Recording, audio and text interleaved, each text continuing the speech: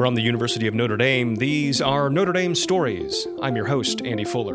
In this episode, we're looking at one of the biggest news stories of the past month, social media and misinformation. Facebook, of course, dominated the headlines a few weeks ago, but the problem is much broader and has been going on far longer than many people realize.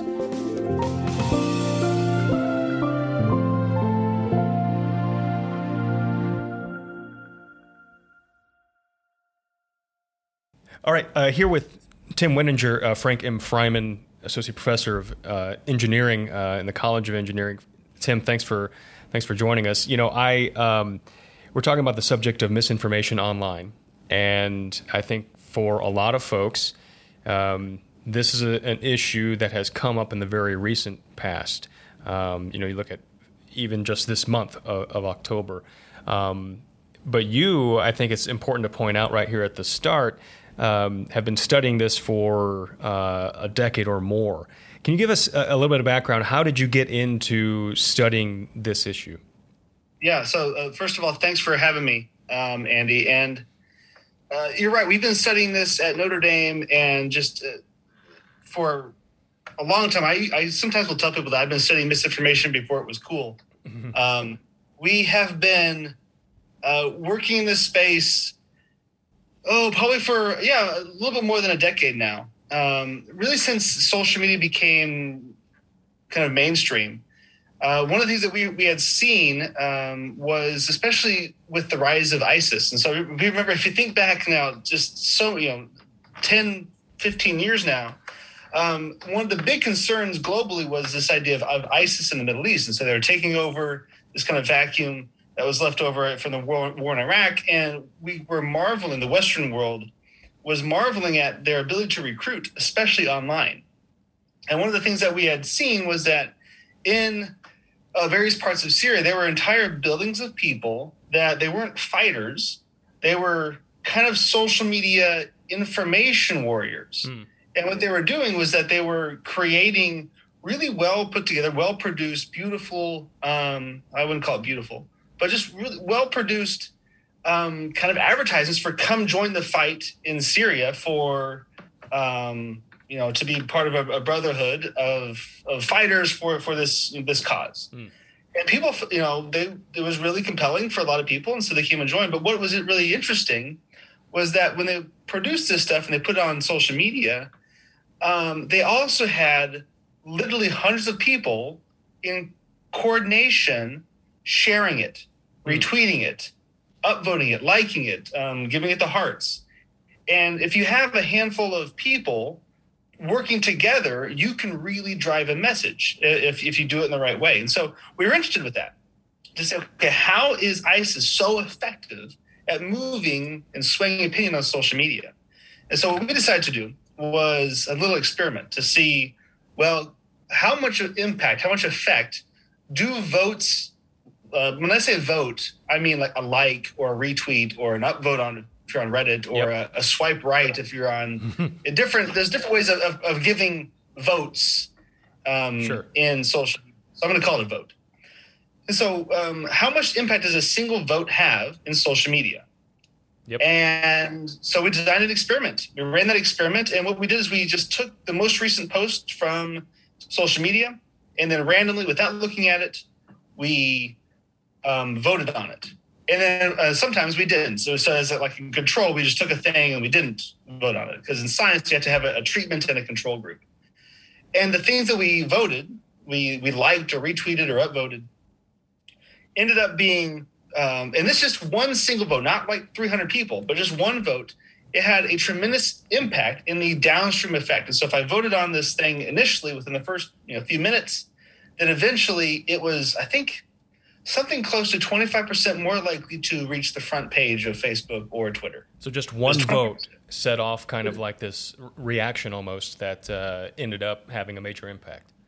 Right. And so that's just one single vote. Now imagine if you had 4 or 10 or 300 people in a room in Syria in a coordinated fashion, voting and swiping right and retweeting these messages. And you'll see what ends up happening is that, 'the social media systems take that data and they use it as initial impressions. Like, this content, which I don't know anything about, must be interesting. It must be funny or cute or of some kind of innate quality that they can't understand. No one really understands what makes a picture good or not. And people are liking it, so we're going to show it to more people. And if more people see it, more people have a chance to like it. And that snowball effect is what ends up happening. So that was back in the rise of ISIS. Since then, your work has included work with the Air Force Office of Scientific Research, Army Research Office, DARPA, the list goes on. So you've looked at this intently for a long time. And so I'm going to ask, in your time, and maybe it's an obvious question, in your time looking at this, from when you started to now, is the problem better or worse or the same? That's a good question. Is it better or worse? Both. I suppose in some ways it is better. And the reason that is because we have folks studying this. So we understand it now. The social media companies are starting to understand it and figure it out. And they're also, one of the most important things that social media companies are starting to realize that they have an important role to play in just civilized discourse. And they didn't think they had that before. Right. Now they know that they do have that responsibility. So that's better. We also know human behavior a little bit better and what the problem is. And so that's good. Now, worse in the fact that everyone is getting into this business. In fact, you can actually go now and buy votes and retweets and swipe rights and likes. It doesn't cost a whole lot of money. In fact, I consulted with some investigative journalists out of the UK, and what they did is they wrote, this was actually during the Brexit vote, or right before the Brexit vote. And they wrote this article about, it was about Brexit. I think it was pro-Brexit, and it was just a garbage article. And at the end, it was just basically them pounding on the keyboard. If you look at this article, just garbage. And it was written by a professor who doesn't exist from a university that doesn't exist. And they spent, I think it was $200, and got several hundred people to, in a coordinated fashion, like this post. And at the end of the day, of course, if you get 200 people to do a thing, it's trending, it's on the front page, and it stayed on the front page for probably maybe 12, 14 hours. Wow. And there was a discussion around it about how this fake professor is either right or wrong. And it's fascinating to see that it doesn't take a whole lot of effort. $200 to drive this message and start a conversation based upon something completely made up. Right. And, you and I chuckle at that, but, you think about the implications and it's not so funny. So what's going on here? I wonder if we could talk about the actual problem, the scientific problem, if you will. I think a lot of us know some of the terms, algorithms, engagement, things like that. But I would like to hear kind of a diagnostic explanation of how this is happening. Yeah, so one thing that a lot of people probably don't know, there's a term called path-dependent effects. And what ends up happening is that when you're doing a scientific survey, they're asking you questions about what is your opinion on this and what's your opinion on that, and they usually randomize that order. And the reason they randomize the order in the questions is because if you ask one question, you ask a person a thing, it frames psychologically the next thing. So randomizing the order in scientific surveys is very important. Social media is a survey. It is a survey that they're asking you questions. What is your opinion on this thing?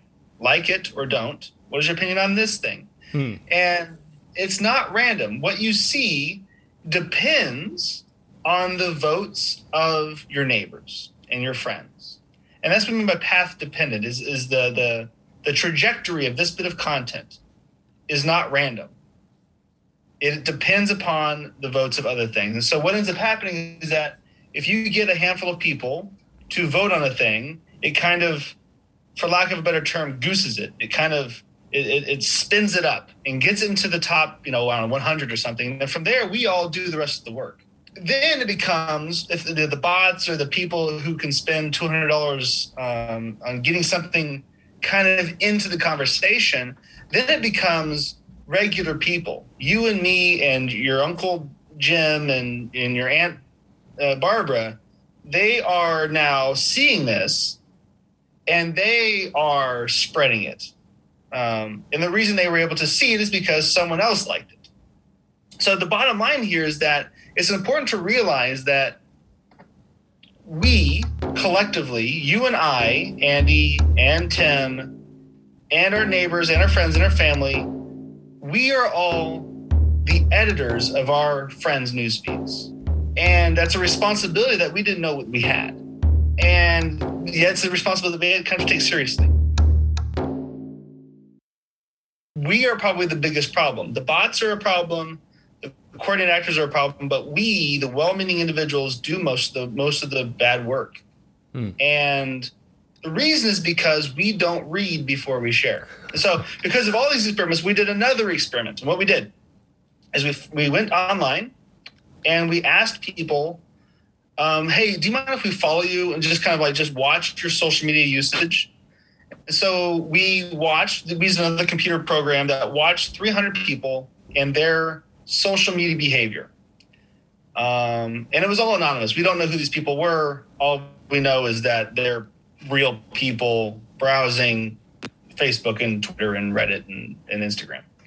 One of the things that we found from that study is over a year. We were watching these people for a year. And one of the things we found from that study is that most people don't click on anything.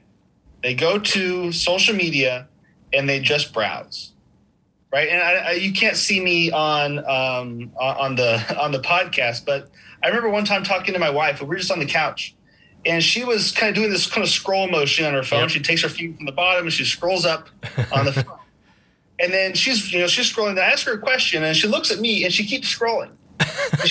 And she's talking to me. And we're having a conversation, and she's still scrolling on her phone.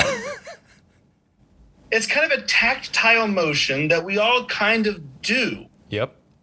Scroll. And we read headlines. And we don't ever actually click and read any news stories. We just read headlines. And so one of the things we found, I think it was 80% or more of all social media sessions result in no clicks. Now, when people actually do click, it's usually to vote. So by vote, I mean like or swipe right or double tap to like, I think, on Instagram. And so one of the things we found is that when people like or retweet a post, they do it almost always without actually reading the post. And so it was 75%. On Twitter, it was 75%.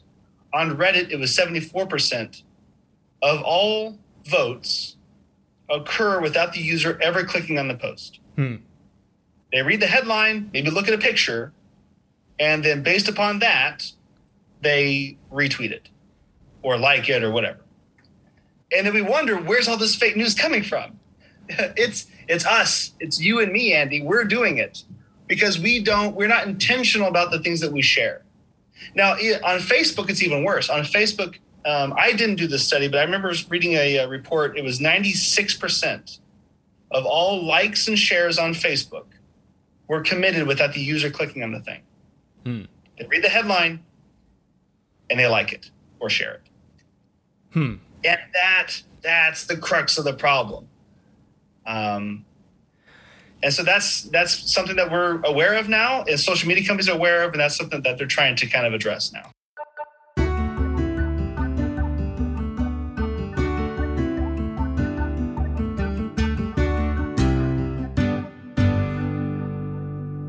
I wonder if you have an example or two of the types of content that really are being created for this purpose of getting that vote, that like or share. Because as you said, no one's reading. And so what are the types of images? Do you have an example through your research of the types of images, the types of headlines that are really kind of sensational in driving this trend? Yeah, so that's a great question. One of the things that is particularly concerning more recently is this idea of what's called pink slime journalism, which is exactly to that point.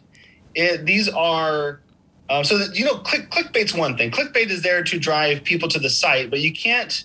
Those are the headlines like there are 4 celebrities you won't believe number 3. Right. So you have to click whatever. That's clickbait, but that's not particularly malicious or concerning. That's just annoying.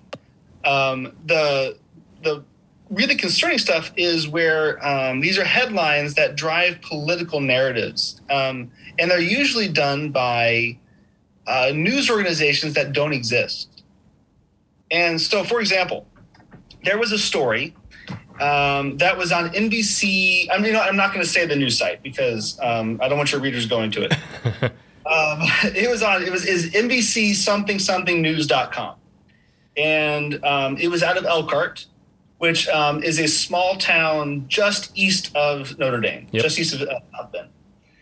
And one thing that's important to realize is that in the past 10, 15 years, all of these small town newspapers have gone under. So the Elkhart Truth used to be a vibrant newspaper, and now it's really just kind of hanging on by a thread. And even South Bend, which is a medium-sized city, the South Bend Tribune is just kind of barely hanging on because of Facebook and social media has taken up all their market share. Mm-hmm. And so there's a vacuum of local news that's kind of been left. And what's filling that vacuum are these fake sites.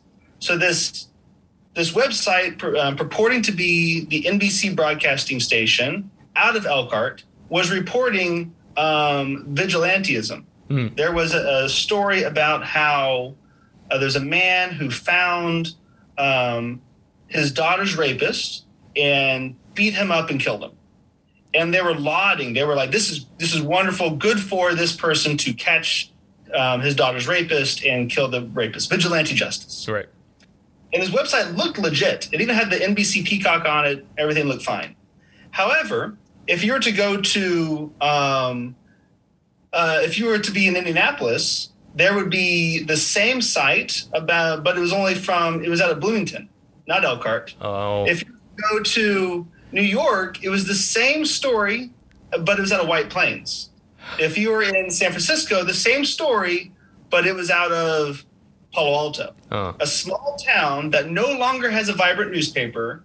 There's this vigilante justice that's happening. What's happening is that there's some cabal, there's some coordinated actor that's creating these things and setting these sites up to be happening in small towns adjacent to large population centers. And you rinse and repeat, there are 10,000 of these websites. Wow. That are spreading these headlines of stories that don't actually happen. In order to... Why vigilante justice? That's a social malady. I don't know why vigilante justice in this particular case, but you rinse and repeat with political stories or anti-vaccination stories, or pick your political topic of the day, and you can make fake headlines out of this. And then because people don't actually read, they just see the headline, these stories spread on social media like wildfire. Mm-hmm. And they're fake and made up. And by sources that look legit but don't actually exist. I want to talk about another kind of field in this topic, and that is the subject of deep fake videos. And I'm going to struggle to define the other thing I'm talking about, but it's essentially manipulated audio or something like that. I have in my mind, you've seen reports, and I'm using air quotes, even though folks can't see me, of a chant involving the president that has come up at sporting events. I've seen this. This is expletive Joe Biden. Yes, exactly. So what's going on? And those are, in my mind, similar but different. So I'm interested in your take on that sort. So there's 2 topics here. So one is the deep fakes, which I guess we'll come back to in a little bit. But the expletive Joe Biden chants. Right. So there was a story recently I remember seeing. Since I'm at Notre Dame, I see the Notre Dame news, and there was a story about how at the Wisconsin versus Notre Dame game, which was in Chicago, there was this Joe Biden chant. Right. And that it was making the rounds, and so he was like, wow, look at this, everyone hates Joe Biden. You love him or hate him or indifferent, it doesn't matter. But the problem here is that I was at that game. I was in the stands. That didn't happen. There was no chant.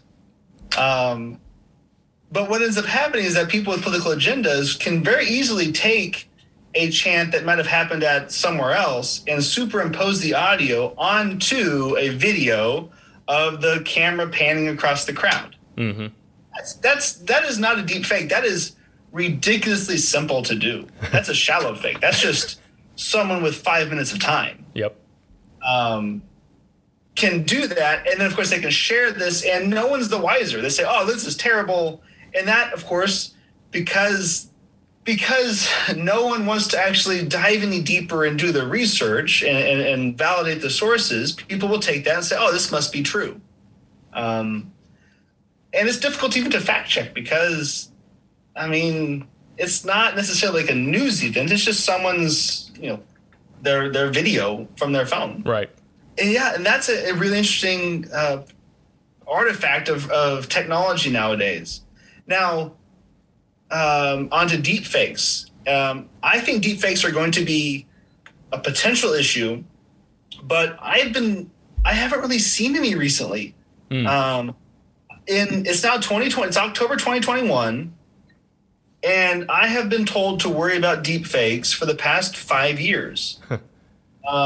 And I still haven't realized. There's a handful, but all the deepfakes I've seen are, well, look at this technology. This is going to change everything. I've been hearing that for the past 5 years. I'm still waiting on deepfake technology to actually cause some kind of disruption. I haven't seen it yet. What I have seen are more akin to shallow fakes and memes, right, where someone takes a thing and they just very clearly edit it. So I've seen pictures of Donald Trump, his head superimposed upon like this giant muscular man's body driving a tank, right? And it clearly did. It's clearly fake, right? It's not. No one thinks that that's true, but it drives a message of Donald Trump is a leader and a strong man. And the same thing with I've seen Joe Biden in similar kind of heroic fakes. Mm-hmm. Then, of course, I've seen pictures of Joe Biden wearing a diaper and then Donald Trump sucking his thumb, right? They're clearly fake. No one believes them to be real, but they're telling a story, and people are sharing these, and it's these types of politically salient images are part of it's how we converse now online, is through these images. And then what we're concerned about is coordinated efforts to drive that conversation. And what Notre Dame is actually doing now, our current research, is what we're calling media forensics. And so we can take a look at a picture or a video or an audio stream, and we can determine not only has this been faked, has this been altered or slowed down or spliced or cropped or whatever, but we can also say who did it. We can say that this was done by people using what software from, and usually we can say from what region of the world. And so we can take a look at this and we say, you know what, there are 10,000 images that have this symbol that is superimposed upon it. And we can say, you know what, this is all coming from the same building in Syria. And then maybe we can do something about that. So the media forensics that we're working on is using the most advanced artificial intelligence technology to try to wade through the deluge of images and media and video that you find online and look for coordinated campaigns. I want to be clear. You mentioned you're looking for coordinated campaigns, and that seems to me something different than, or I should say, that seems to me a safeguard against hindering free speech. But I guess my question is, how do you control for free speech in that work? and that's a great question. And so I'm an extreme free speech advocate. If you want to create a fake image of your favorite or least favorite politician, you are welcome to do so. And you were to put that out there on social media, we would probably end up downloading it and saying, you know what, this has been altered, it's fake. But you're allowed to make fake. You're allowed to lie on social media. There's no law against that. Right. America, that's another problem we're talking about. It is actually illegal to lie on social media in certain countries. And I am on another project with the State Department, am fighting those laws. Try to make it legal, actually, for better or for worse, to lie on social media. Because free speech is free speech. But what we can't tolerate is countries and organizations that are trying to, in a coordinated fashion, manipulate the social conversation. Right. If we have people wanting to do that on their own, organically, fine. But if Russia or China or some other kind of shady organization wants to do that, we need to call them out to say, hey, you need to knock that off. Because that is, for all intents and purposes, it's modern warfare. This information operations, influence operations, is how the hearts and minds will be won in the next several decades. And right now, democracy and democratic countries are having a hard time fighting that because we're vulnerable to those types of things because we're so free. And that freedom provides vulnerabilities. And so we're trying to create these tools to level the playing field, to say we're able to call out when these countries are behaving badly. So that's the goal. We're developing these tools. We're working with, like you said, different organizations to create and develop these tools.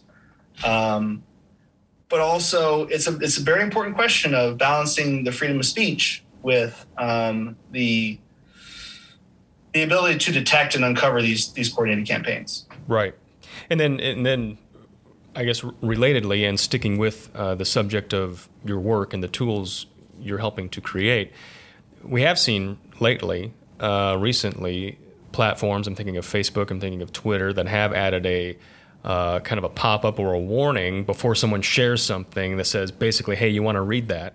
So this is some of the impact that we're having at Notre Dame, is that we're affecting, slowly but surely, we're learning different ways of trying to change the trajectory of the misinformation landscape.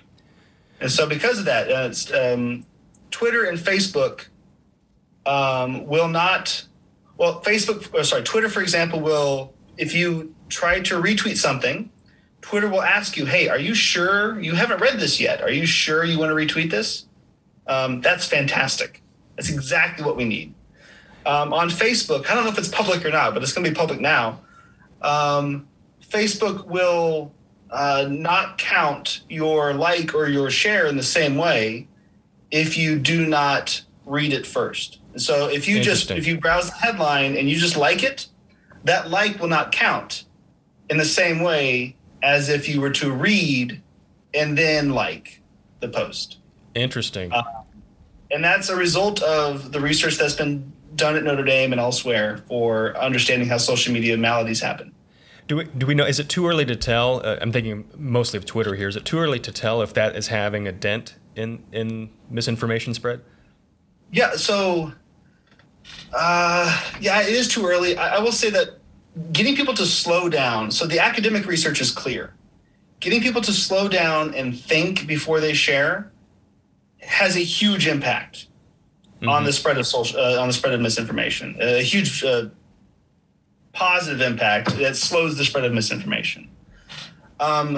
On the social scale that Twitter operates, I have not seen any studies yet, but I would assume that I can't imagine that it would have any kind of harmful effects.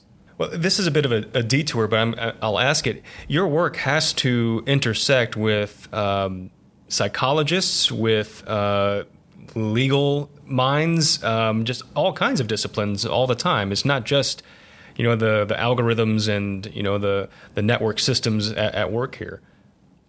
Yeah, and that's a really good point. computer scientists are traditionally ones where like computer programmers, right? And so you think of the kind of the black hacker screen, and we're trying to hack into stuff. That's the traditional computer scientist image, I think, in most people's heads. In fact, what happens is that computer scientists are concerned with how the technology gets used by people. So a lot of computer science work that's happening now is how do people interact with and use, and how does it affect the social fabric of things?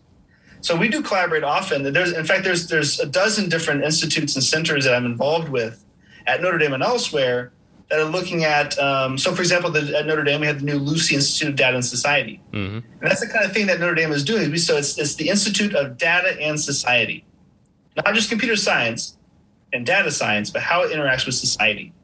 We have the new institute, it's the Center for Tech Ethics. Yep. So the Technology Ethics Center is a Notre Dame initiative for understanding how technology is used in the ethical outcomes of that technology. And this is, like you said, bringing together experts in law, psychology, sociology, not just at Notre Dame, but elsewhere throughout the world. We host workshops and get-togethers and meetings and conferences all the time with people from across the world, not just in academia, but with the social media companies as well. In fact, the Shamrock series in New York 3 years ago, we had a panel with journalists, the head of the misinformation or the information integrity team at YouTube, and myself, just talking and working together to try to figure out some of these problems. And so it's not just an academic exercise. It's not just a computer science problem, but it takes understanding humans, that's hard, and understanding how they use technology in broader society. So kind of a whole of academia and whole of society kind of effort to tackle this problem.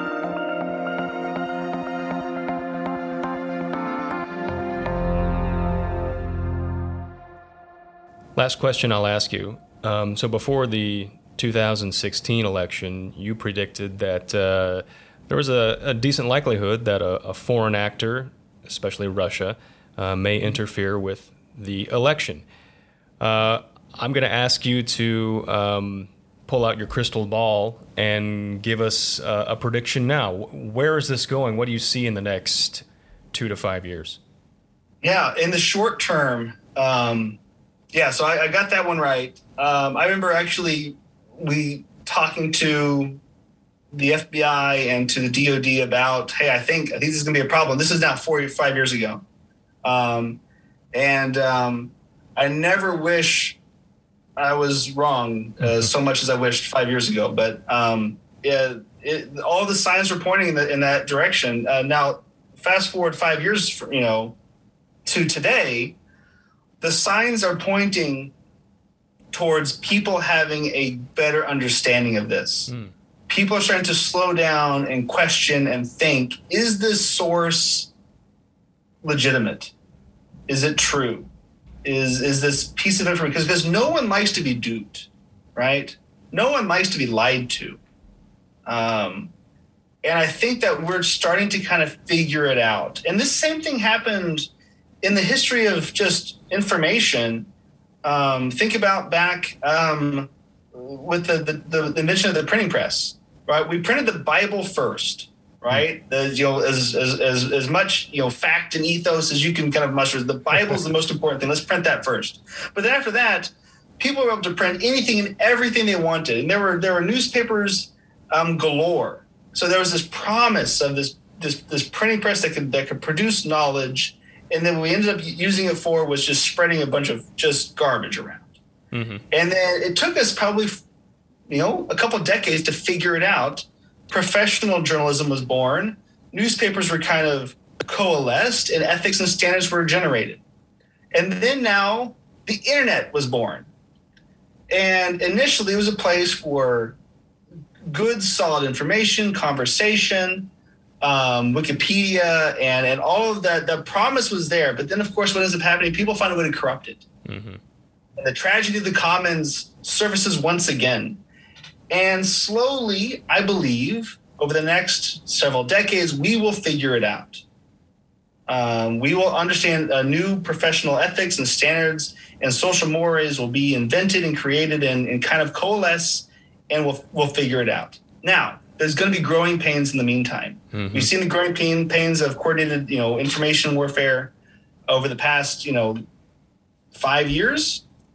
And in the next 5 years, there's going to be more growing pains. I foresee in the next election cycle a lot more imagery being used for politically salient imagery. So people will be faking, cropping, altering, creating memes as a mode of communication. So not so much news stories, headlines, because, social media companies are figuring out ways of, hey, don't retweet this until you read it. Mm-hmm. But an image just appears on the site, right? It's not a matter of clicking through to read it. It's there. So images and videos will be used, I think, much more frequently as the primary mode of communication. And the forensics and understanding of what that is communicating, those images are communicating, will be important. I foresee heavily altered and doctored images and videos making the rounds, not saying that this thing actually happened. So people won't believe that it's real, but people will be sharing them knowing that it's fake. As if communicating their allegiance to some, some organization or another. And actually, that's a side point to that is if you ask people, do you share misinformation? Almost everyone will say no. No, I don't share misinformation. It's always, someone else that does it.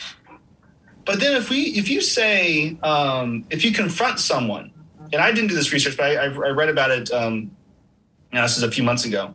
If you confront someone and say, hey, this piece of information that you shared was false. It was proven false, and it's been fact-checked to be false. Why did you share it? And people eventually, if you ask the right questions, will admit to being, I shared it as a way of signaling that I'm part of the group. So I might not believe that the Notre Dame Wisconsin game, they actually chanted this expletive Joe Biden, but I will share that as a signal that I believe I'm one of the group. Hey, everyone like me, I'm part of the group. So people share things not because they think that they're true, but as a social signal to signal that they're part of the in-group. And that is going to continue to happen. People are going to share things amongst their own group, and it's going to not radicalize exactly, but it'll kind of bootstrap additional sharing and misinformation within that group. And then the further creation of fakes and the further sharing of altered images. That's my prediction. Now, will it be Russia and China and Malaysia or whoever, Hong Kong? I don't know. I'm just making up countries by this point. Probably to some effect. But I think that we will do most of it ourselves. And that's always been true. Russia, China, these coordinated actors, they might get it started, but we are the primary movers of disinformation through our likes and our shares. I said it before, I'll say it again. We are the editors of our friends' news. And it's a responsibility that we have to take seriously if we were to solve this problem. As you said, it's going to be a hard ship to turn, but you think most of us will eventually figure it out.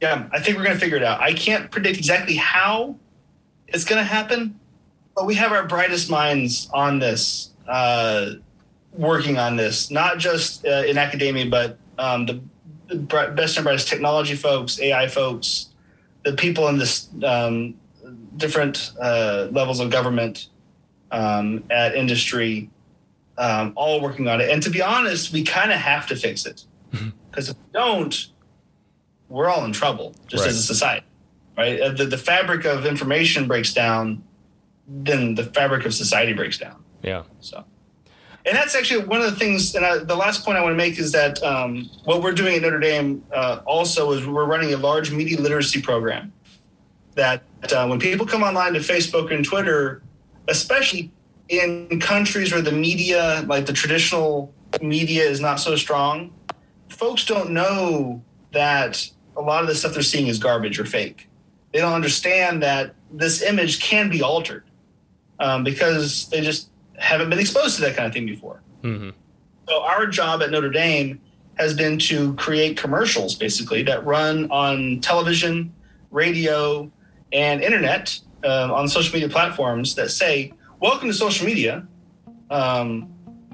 Most of what you see is wonderful and useful, but a lot of what you see is fake, and here's how it's fake and why it's fake.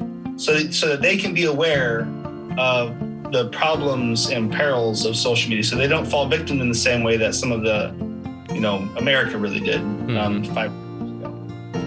Important work. Tim Wenninger, thank you very much. Thank you.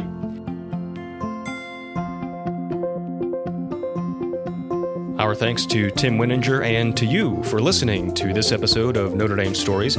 Our show is produced by the Office of Public Affairs and Communications. I'm your host, Andy Fuller. Our music is by Alex Mansour.